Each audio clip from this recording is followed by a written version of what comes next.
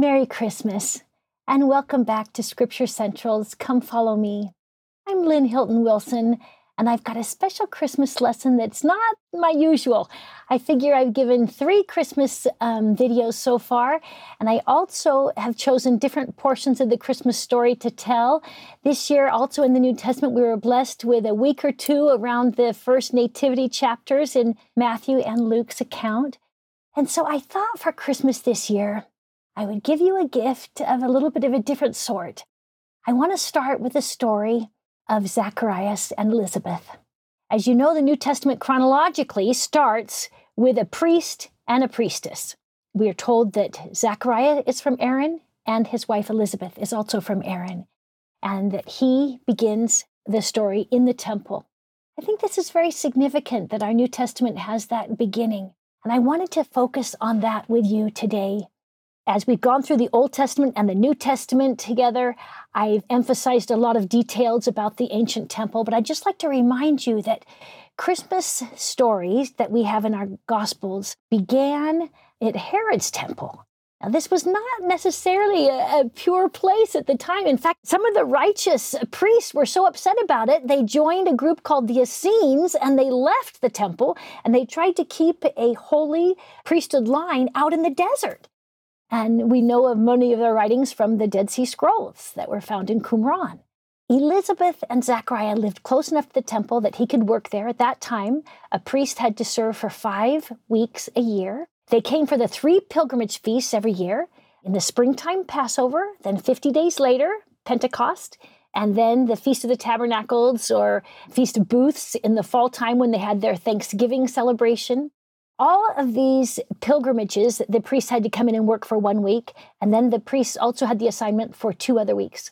Now, the Levitical line had to come in a little more often. Remember, the Levites are far more numerous because that's a larger, you've got 200 years before Aaron of procreation that allowed the Levitical line, and so they helped with the taking of the animals and washing them and preparing them for the altar.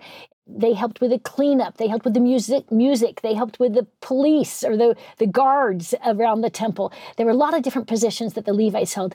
But the priest's responsibility was to take the animal and lay their hands on the head and vicariously transfer either the sin offering or the thank offering, whatever the sacrifice was for, onto the animal.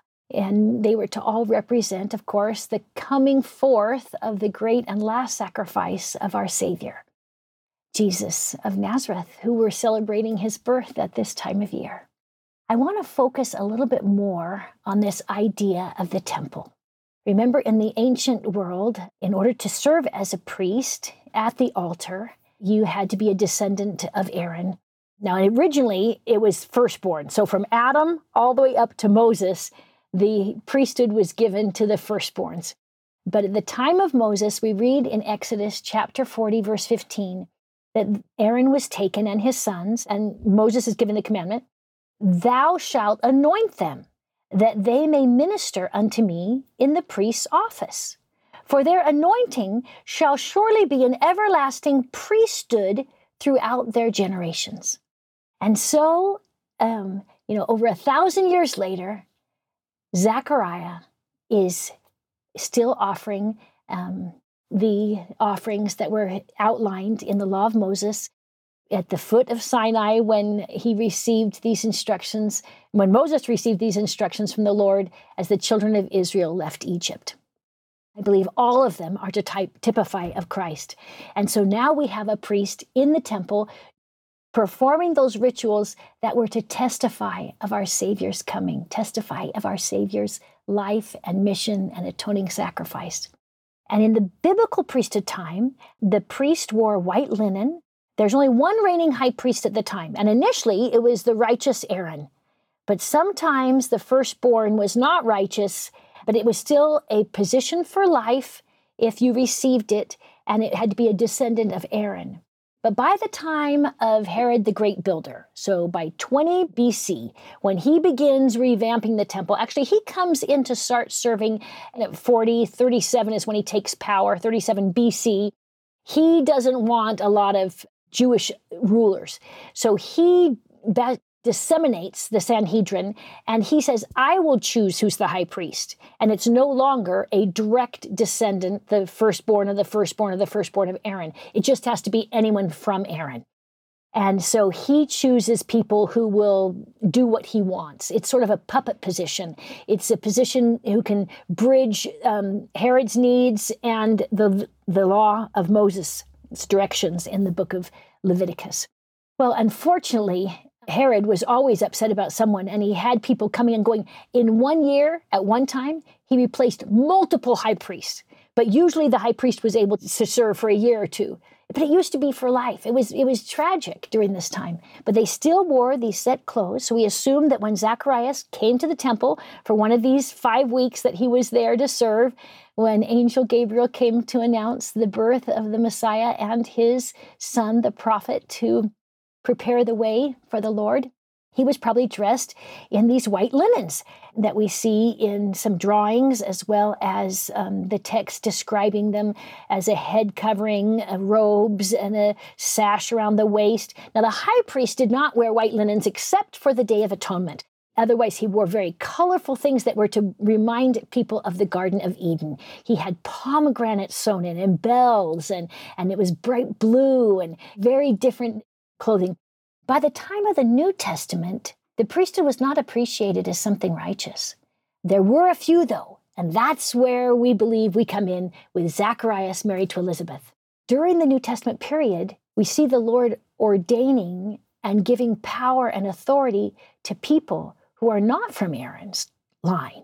We're told that Jesus restored a kingdom of priests and priestesses. And in fact, in the book of Revelation, he's going to talk more about that. We just referred to that last week in chapter 1 and chapter 5. Also, a couple of weeks back in Peter, we read in chapter 2, verse 5, "Ye are built up a spiritual house, a holy priesthood, to offer up spiritual sacrifices acceptable to God by Jesus Christ." And then skipping down to verse 9, "Ye are a chosen generation, a royal priesthood, a holy nation, a peculiar people." Now, this is fascinating. What happened in Christianity between the time of Zechariah performing that and then 2 Peter calling a generation a royal priesthood? And then how does that affect us in our day and age? And how does the priesthood fit? I just thought that this Christmas, that my present for you would be a little bit of my research on this subject. We know historically that the Catholic Church honored the position of priests as a direct line from Peter, and that their popes then had the authority to ordain others as priests. And so they claimed this priesthood line of authority coming from the Apostolic Church. Now, historians like myself, and I studied with the Catholics, my doctorate is at Marquette, we have a problem with this because there's these huge hiatuses, and there's popes doing bad things, and there's jumping, and we have 300 years before the first pope, and how are you claiming that from Peter? So historically, it's a little delicate. Another part of this history is Martin Luther. And we know as he was being raised up to be a priest in the Christianity, that he became very, very frustrated with a lot of the challenges. And he wanted some reformations that he felt we had strayed in the Christian faith in the 16th century from what was biblically recorded. And so he asked for some reformations, and they were not granted. And so after his passing, his friends began a movement to start instigating some of these things, and actually broke away from the mainstream of the Christian faith. One of the things that Martin Luther requested in these 95 Theses was a priesthood of all believers. And as the Protestant Reformation occurred over the next 100, 200 years, priesthood began to receive a very different name. In fact, the idea of authority coming from the popes was denounced, was looked down upon. And the idea of a priesthood became getting a bad name because the Protestants did not claim their authority from a person. They claimed their authority from the Bible. So if they could be educated, if they could get a degree in theology or biblical studies, then they had the right to preach. Now, all of this starts changing by the 19th century when Methodism begins taking over. It's not even on the records in the United States in the late 1700s, but by 1850, it's the number one tradition in faith tradition in the Americas. I just wanted to give you a couple examples. This is 1824. And there's this enormous anti-priesthood sentiment across the United States. And I'm reading here from one of the greatest writers of the time. We distinctly know that the popish priests, so popish is their negative word referring to the Western part of Christianity that we refer to today as Catholicism. Popish priests only seek for power that they may employ it against our principles. And it's not just this one statement. I have volumes of stuff that really had an anti-priesthood attitude. And yet, 200 years ago, Angel Moroni came to Joseph in upstate New York, the young prophet at age 17 on September 21st, 1823. And one of the first things he mentioned out of his mouth was that a priesthood was going to be restored. But Joseph comes from this culture, this Puritan background of upstate New York, where that was revolting. That was anti-religious. It's anti-Bible, they thought. But we read that Moroni quoted Malachi, "Behold, I will reveal unto you the priesthood by the hand of Elijah, the prophet, before the coming of the great and dreadful day of the Lord." So in order to restore the church, in order to prepare for the Lord's second coming, we needed God's power restored. We needed a priesthood line of authority. Well, the first thing that Joseph Smith does in his young years as a prophet is begin translating the Book of Mormon. And I thought, is priesthood mentioned in the Book of Mormon? And I found all sorts of words that related to the priesthood, even though we know Lehi and Sariah and the rest of the people that came with them were not from the tribe of Aaron. They were from Manasseh, they were from Ephraim, and we may have had some from Judah, the Mulekites, but it's interesting to see all these references to the priesthood. Let me just give you one example, Alma 13, 6-8. Thus being called by this holy calling and ordained unto the high priesthood of the holy order of God, to teach his commandments unto the children of men, that they also might enter into his rest. I don't know if you remember, but that means enter into your exaltation. That requires an ordinance to receive that. The high priesthood being after the order of his son, which order was from the foundation of the world. I mean, we are learning so much about the priesthood right here in Alma 13. They were ordained after this manner, being called with a holy calling and ordained with holy ordinances, and taking upon them the high priesthood of the holy order, which calling and ordinance and high priesthood is without beginning or end. Joseph is learning about this for the first time as he's translating this with Oliver writing it down. I mean, this is just powerful information. And I think it not only opened a doorway for Joseph to realize this was something that had been lost and was needed, but it also opened a doorway for new information, for a new things that Joseph didn't have a vision of yet. As Joseph continued translating, he went to 3 Nephi 18:37. The disciples bear record that he, that's Christ, gave them power to give the Holy Ghost. So Joseph knew something was coming. But I thought, I wonder how many words in the Book of Mormon refer to holy order. Obviously, Lehi and Nephi refer to the fact that they had the holy order of God. So they received the higher priesthood, not the Aaronic priesthood. So I looked up other words: Levitical, Aaronic, Melchizedek, Abrahamic, power of God, miracles, visions. I just began looking at all these words that had to do with priesthood power. Are they in the Book of Mormon? And I realized that the Book of Mormon definition of priesthood is much broader. It doesn't mean those males who hold the keys. It is God's power given to earth. So the first introduction that Joseph has to the priesthood is this amazing power of God. Here's a small chart of some of the research that was done. I asked for my brother's help. He's a statistician as well as a great scriptorian, and he developed some of these ideas for me to look at how the priesthood is organized in the Book of Mormon. I don't know if you have time to look at my charts, or my handouts, but they will be on Scripture Central, attached either to this video or on the archives. And this priesthood power, I have divided, or my brother divided for me, into bestowing the priesthood authority or looking at some attributes of the priesthood. And this was fascinating, to divide them up, to organize them, to see how God restored this. And every book of Scripture, my brother is just phenomenal in this. His name is Cortland Hilton, and I'm hoping to do a full published article on his research because there is so much here. The percentage of the priesthood in the Book of Mormon, where it lies, what does it deal with? Well, I'm not surprised. It deals with prophecy. It deals with teaching. It deals with administration and directing the church. It deals with the offices and the hierarchy and the power and authority of God. It deals with the ordinances, miracles. It's just powerful. And I thought, well, let's look at the Doctrine and Covenants. Do you remember section 13, when Joseph's translating the Book of Mormon, probably in 3rd Nephi? That verse that I just read about the fact that the Savior required priesthood to be restored. He goes out to pray by the Susquehanna in Pennsylvania, and he and Oliver receive a visitation of the angel of John the Baptist.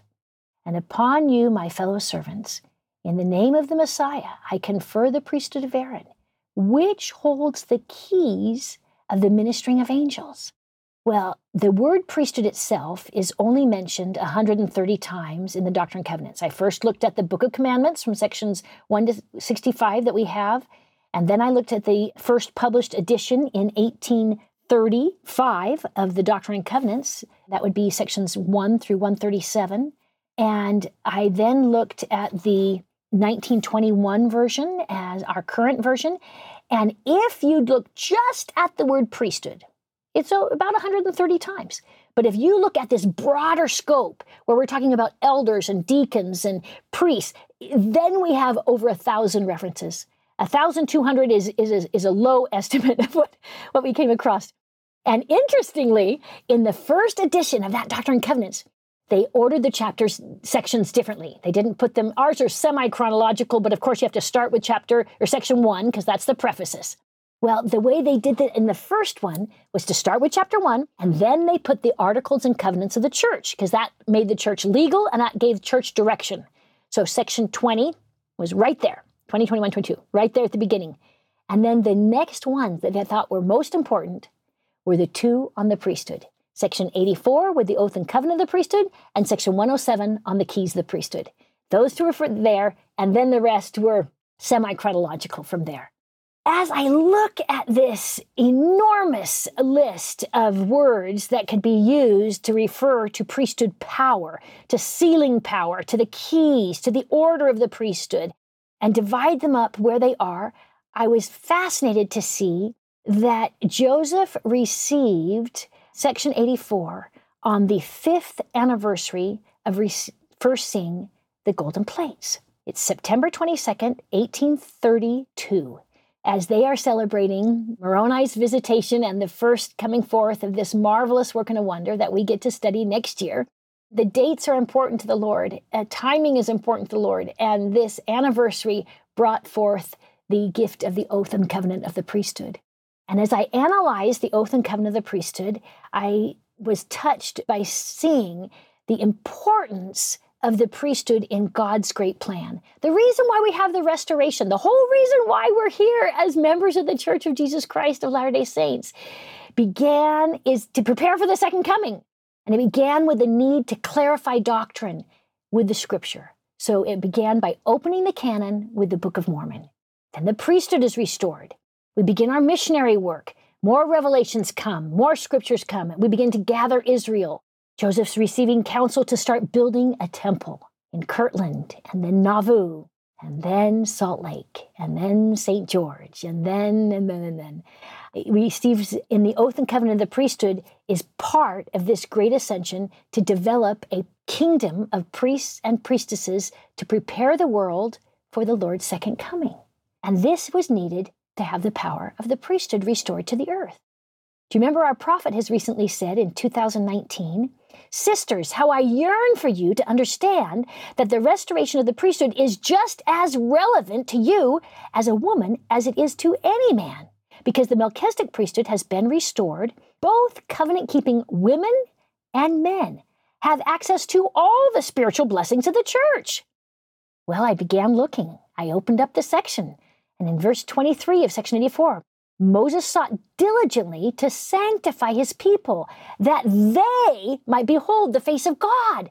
The original plan after leaving Egypt was for everyone to ascend the mount. We talked about this in the book of Hebrews. He wanted all to receive the higher law, but they were not ready. They were not prepared. So then I continued reading, and starting on verse 38, we have an if, then. And the Lord says, if you covenant to serve the Lord, if you magnify your service to him, if you receive Jesus as your Redeemer, and if you live by every word of God, that's verse 44, so verses 38 to 44, then you will be sanctified by the Spirit, and you'll receive all the Father has. Well, sanctification by the Spirit and receiving all the Father has is then open to all who do this. No wonder the prophet said it's as important for women as men.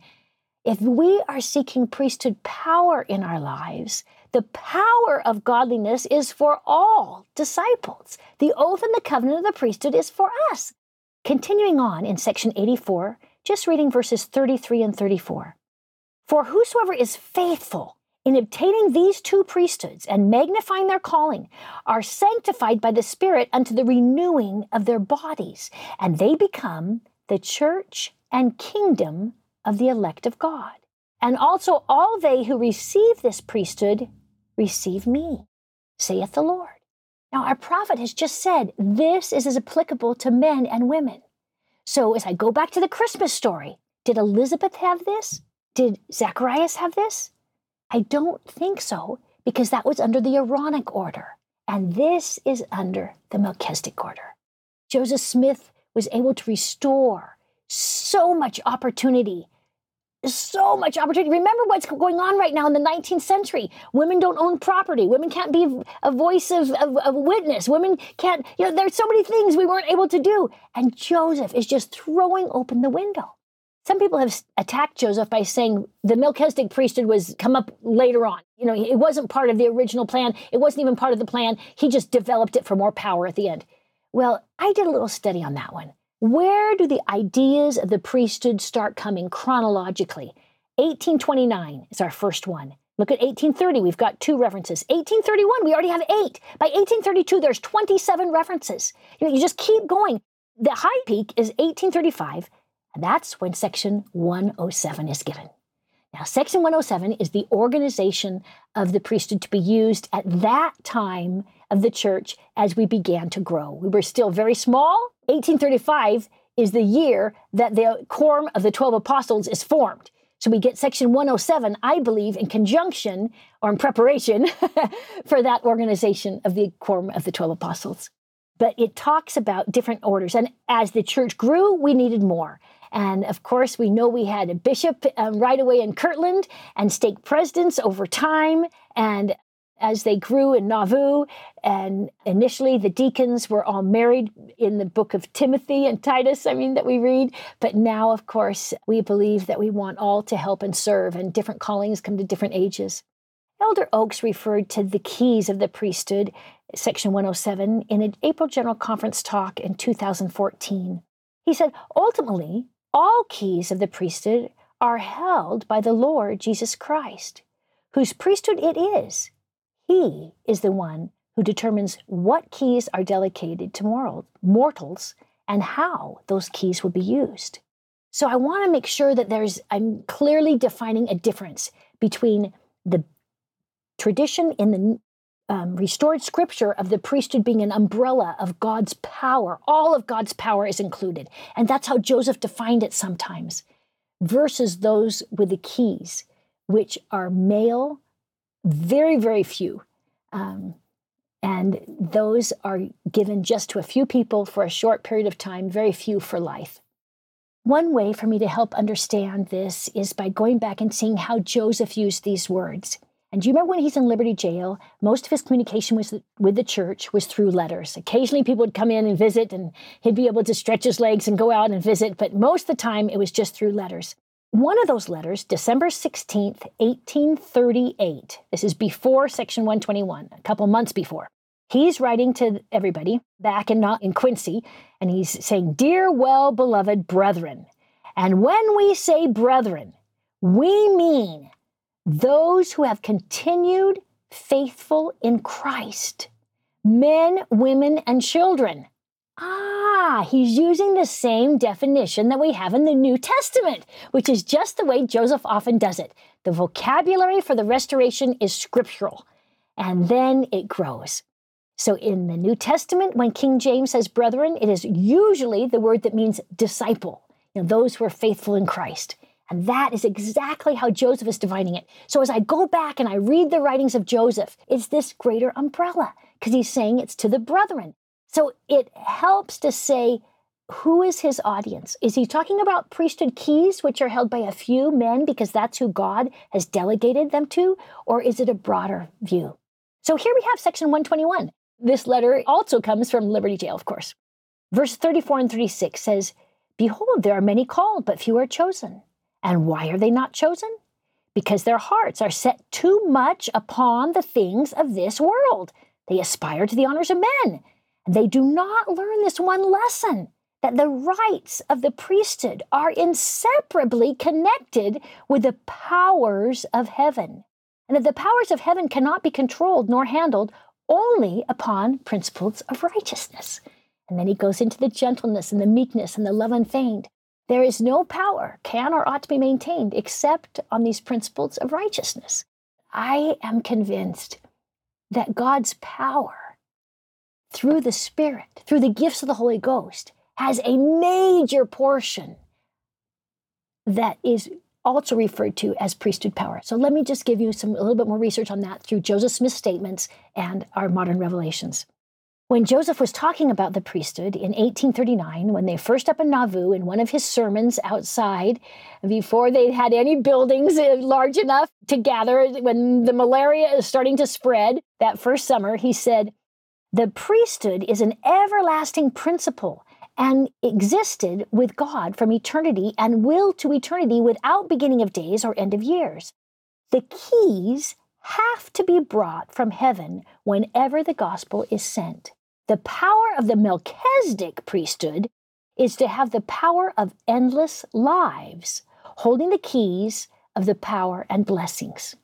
So Joseph is also clear to refer to the priesthood power of God manifest on earth in healings, in tongues, in visions, and whenever we have the principles of righteousness, of gentleness, meekness, kindness, and love unfeigned. And then a separate definition for those with keys to actually ordain and have the saving ordinances accomplished to gather Israel on both sides of the veil. Moving on to January 6th, bitter winter in Illinois, 1842. Joseph is writing a letter. "Jehovah has promised his servants to prepare the earth for the return of his glory, even a celestial glory, and a kingdom of priests, and a kingdom of God, and the Lamb forever on Mount Zion in the restitution of all things." I think Joseph had received the green light to go ahead on the endowment, not only for men, but for women, for sealings, and for this higher order of the priesthood that would be shared by couples. We then have the organization of the Relief Society. But I just want to start out with Sarah Granger Kimball, one of those great founders who initiated the ideas that then opened up to the great plan that Joseph had, and not just helping sisters be able to serve one another, but to create a kingdom of priestesses. And what Sarah Granger Kimball recorded at that first meeting of March 17th, 1842, "I have desired to organize the sisters in the order of the priesthood, and I now have the key by which to do it." Continuing on in that meeting up in the upper floor of the red brick store, Sarah Granger Kimball said that he was going to do it under the priesthood after the pattern of the priesthood. Now, this has been published and recorded many times. I've got my footnotes here and there on the handouts as well. But at this third Relief Society meeting, as they're being held regularly in March, the prophet said on March 30th, 1842, And this now is written by Eliza R. Snow, who is taking minutes at the meeting at the same time, that Joseph wanted to make this society a kingdom of priests, as in Enoch's day, as in Paul's day. So that tells me right away that women were able to have their higher initiatories and their endowments and their sealing powers, not only in the early Christian church, as we've been talking about throughout the epistles of Paul, but in Enoch's day. And this is powerful information. Continuing at that same Third Relief Society meeting in March of 42, Joseph said, the society should move according to the ancient priesthood. Hence, there should be a select society separate from all the evils of the world, choice, virtuous, and holy. Well, Joseph did not want it to grow too fast. He kept telling Emma and her counselors and the early first 19 sisters that came to that first meeting, don't allow too many in. I want everyone to come in to be very virtuous. And he was trying to create the people that were going to serve in the temple as priestesses. But the women just flocked in. I've got a little chart here that I made. These are just my notes from looking at the Joseph Smith papers, reading all of Eliza R. Snow's minutes of the Early Relief Society meeting, and counting up exactly how many members are there. So the first meeting, 19, the next one, 68, growing way too fast for Joseph. And so he gives him this slow down talk on March 30th. On April 14th, I counted 88 members that were listed in attendance. I don't know how many were actually there on the 19th, but by the 28th, we have over 151 members. And by March of 44, we have over 1,300. So it grew far too fast for Joseph. As people remember back to this, they recorded, this is from Bathsheba Bigler Smith, the prophet Joseph wanted to make a kingdom of priests and priestesses. As we look shortly after that time, in June 15th of 1842, Joseph is just speaking on the gift of the Holy Ghost, but it is then published as an editorial in the newspaper, and it says, we believe that the gift of the Holy Ghost is necessary to make and organize the priesthood. Well, this was very interesting to me. He continues on, no man can be called to fill any office in the ministry without it. We also believe in prophecy, in tongues, in visions, in revelations, in gifts and healings, that these cannot be enjoyed without the gift of the Holy Ghost. So this tie between the gift of the Holy Ghost and the priesthood, between God's power and the gift of the Holy Ghost, because we know as disciples of Jesus Christ, we're commanded by Paul, by Moroni, by Joseph, by the Lord, to seek the gifts of the Spirit. And yet he's tying them to the power of the priesthood.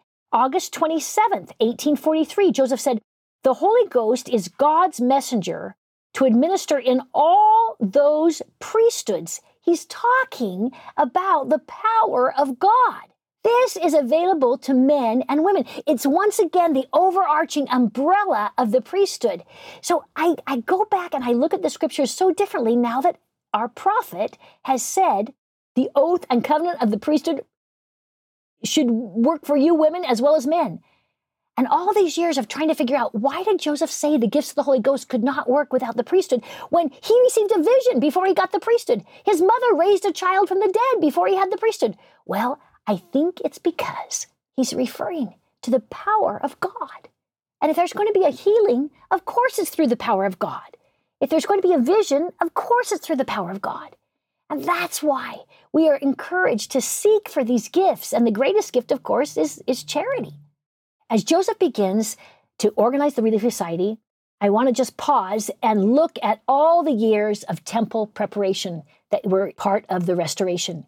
If he is trying to organize a kingdom of priests and priestesses so that the bride can be ready for the bridegroom, that we will talk about next week in Revelation, look at this temple prep. 1829, he translates the Sermon on the Temple.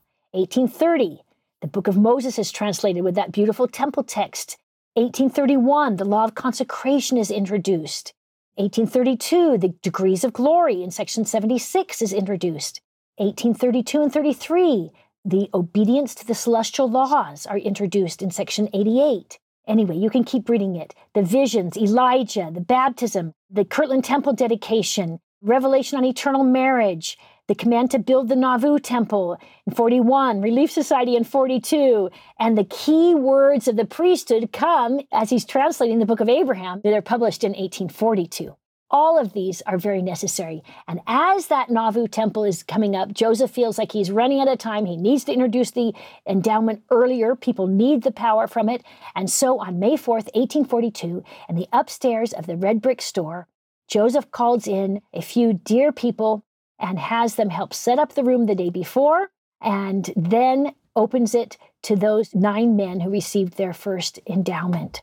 We're told in the record that the upstairs room was divided with hanging rugs and decorated with plants and murals to look like the Garden of Eden. In his small office, he had a room closed off for washing. In the storage room, he had it closed off for an anointing. And on May 4th, as those people gathered together that day, it was recorded in the history of the church, which is, you can also read it in the Joseph Smith papers, that it was a Wednesday, 1842. I spent the day in the upper part of the store, instructing them in the principles and order of the priesthood, attending to washings, anointings, endowments, and the communication of the keys pertaining to the Aaronic priesthood, and so on to the highest order of the Melchizedek priesthood, setting forth the order pertaining to the Ancient of Days, and all these plans and principles by which anyone is enabled to secure the fullness of these blessings and abide in the presence of Elohim in the eternal worlds. In this council was instituted in the ancient order of things for the first time in these last days.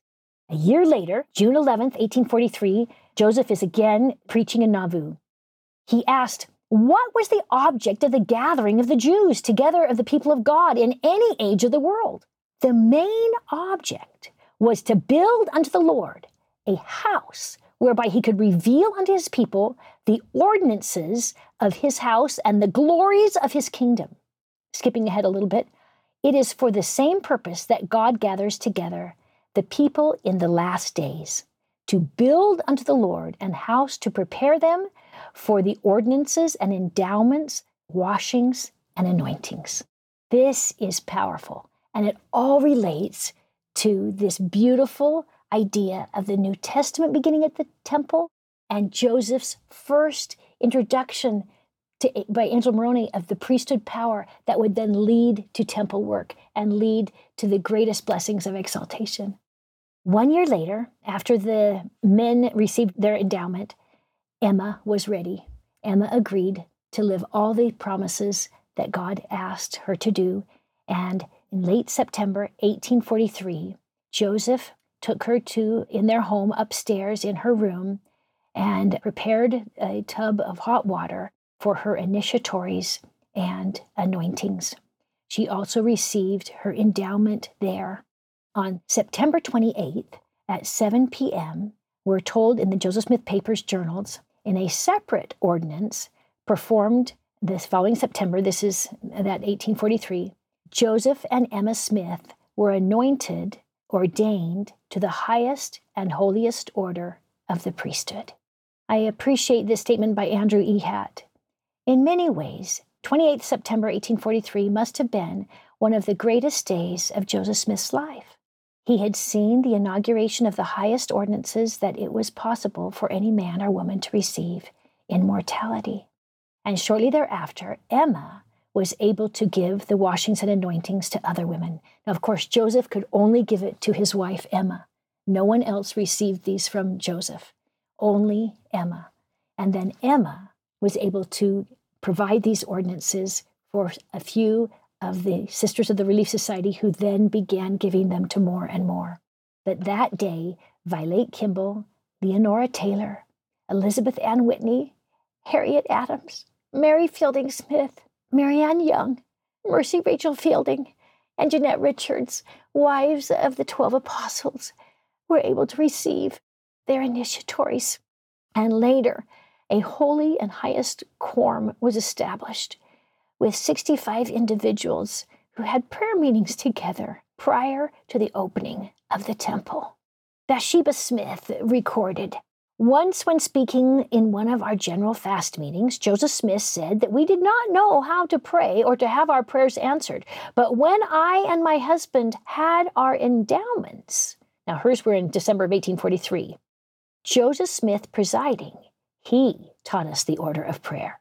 And Joseph Smith publicly explained to the saints that in the endowment, they would be taught essential teachings on prayer and on angelic administrations.